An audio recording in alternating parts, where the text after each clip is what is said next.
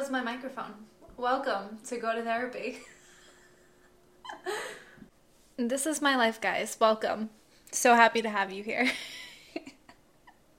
I hope nobody was listening to that on full volume. Welcome back to another episode. I need to get my shit together today. If that wasn't any indication that we're running on fumes, I don't know what is. I literally just found out that I either have an infected/impacted wisdom tooth or TMJ. Don't know which one it is, but more to come on that.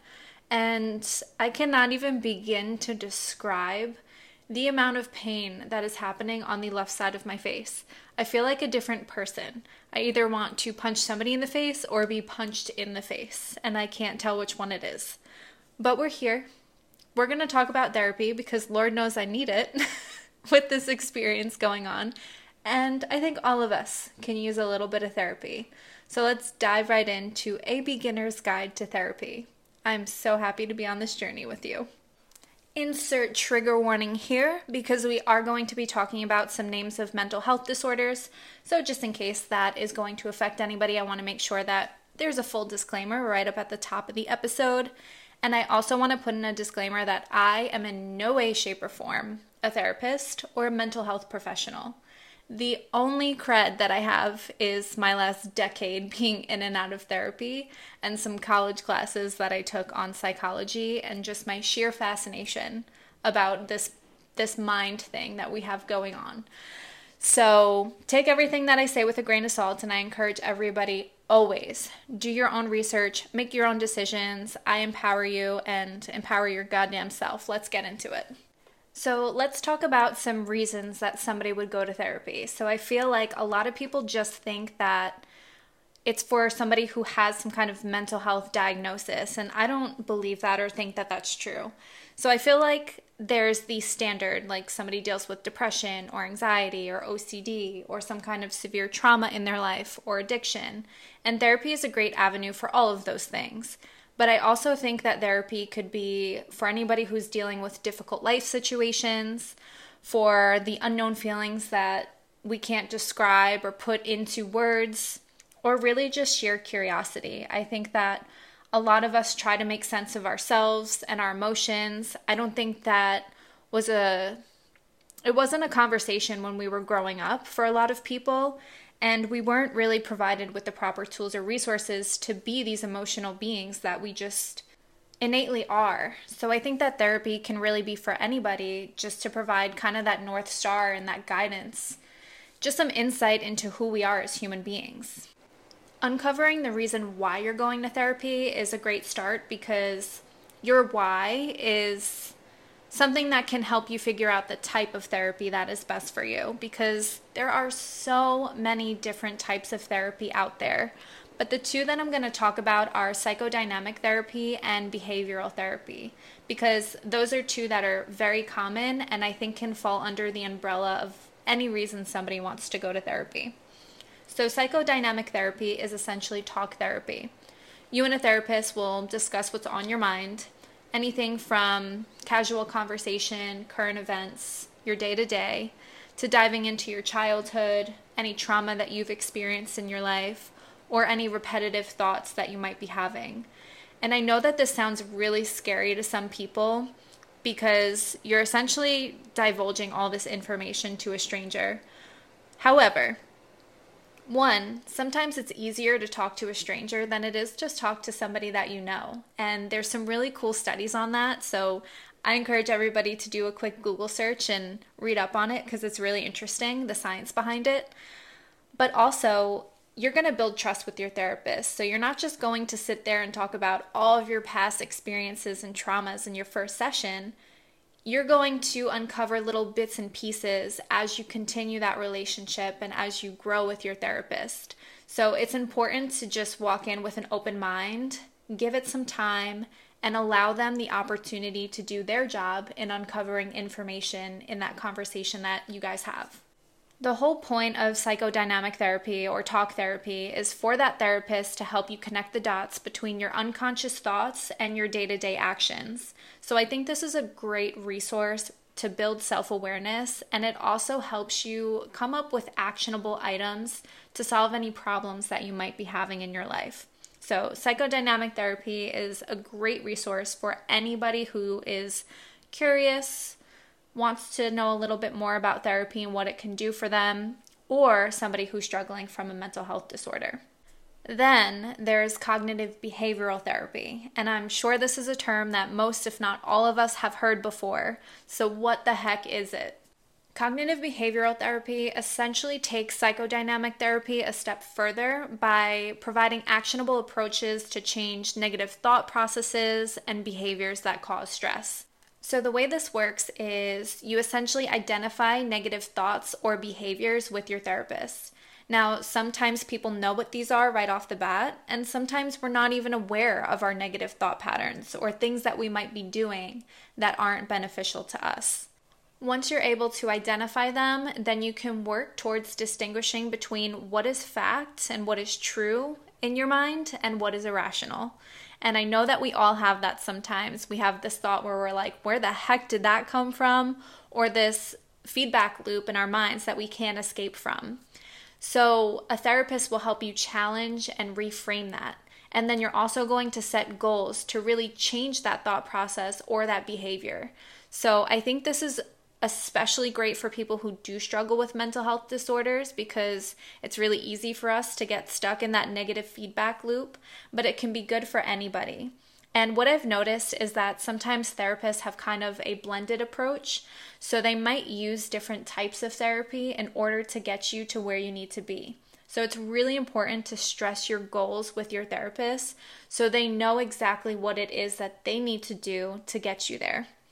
Either one of these types of therapy are a great place to start, and then let the therapist do their job. If there is additional therapy that they think that you need that would benefit you even more, then that's what they're there for, to recommend it to you, because you don't have to walk into the office with all of the information or all of the answers. It can be so overwhelming sometimes. And another thing that I know is very overwhelming is finding a therapist. And I'm speaking from experience when I say this, because when I had to look for a therapist on my own, I was in such a dark place, and having to even look online and research therapists and see who accepts my insurance was so mentally taxing for me. And sometimes it's difficult to get into offices and all that stuff. So I'll give you a couple tips and tricks. First and foremost, if you have a definitive reason why you're going to therapy, such as you're dealing with depression or anxiety or something along those lines, then that really does help narrow down your search. So I think that knowing your why is really a good place to start. And then also think about the type of person that you would feel comfortable talking with.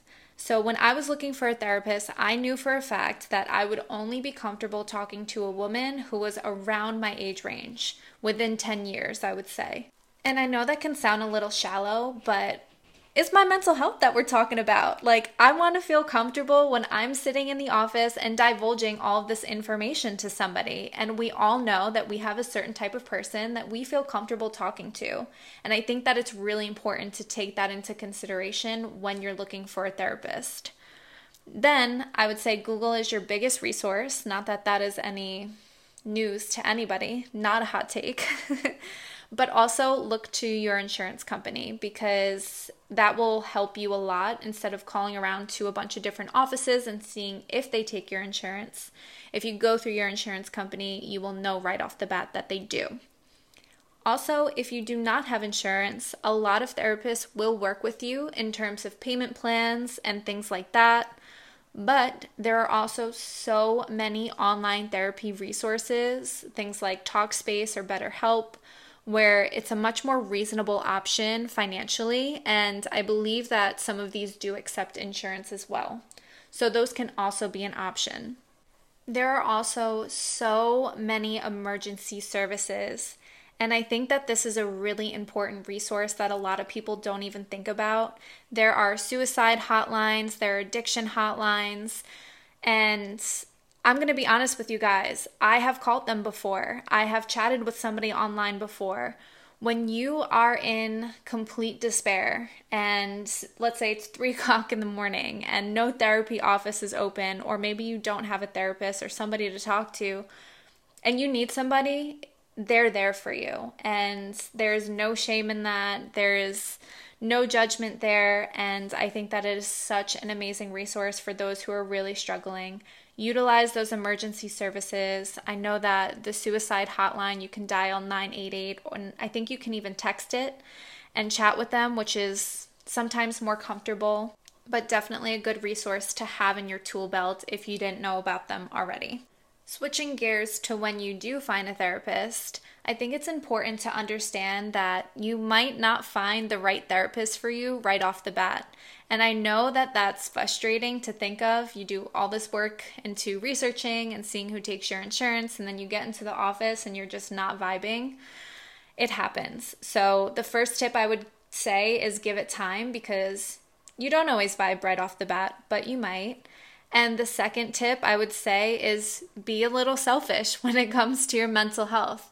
If you don't see that person being beneficial to you, that's okay. And you have every right to find somebody else who you think you will mesh with a little bit better. And that's really important when it comes to that trust that you build with your therapist. You have to feel comfortable in their office at the end of the day. And another thing I will say is keep in mind that not all professionals are professional. We are all people at the end of the day. We all have flaws and faults, and not everybody is meant to be a therapist. I mean, I hate to say it, but some of them aren't that great, and that happens in any profession. So take control of your situation. Know that you don't have to stay with somebody if they are not for you, and find the person who is for you so you can really get the most out of therapy. And the last thing that I will talk about is your very first session. So congratulations, you have found a therapist. They accept your insurance. The vibes are high on the minute you walk in the office. What the heck do you do from there? I would say a good place to start is to express your purpose for being there. So they're definitely going to start off asking you questions, but if you're anything like me, you like to walk in prepared. So what's up? I know my purpose, and I'm going to tell you exactly what it is. But I would really say that the best thing to do is walk in with an open mind. Just don't have this expectation of how you think it's going to go, and try not to be closed off, even though I know that that's hard. But just be as open and honest as you can. Understand that you're not there to divulge your life story in 1 hour long session or however long it is. But I think that it's important to just be curious, ask them questions because I'm sure you'll have them, and allow them to do their job and ask you questions in return.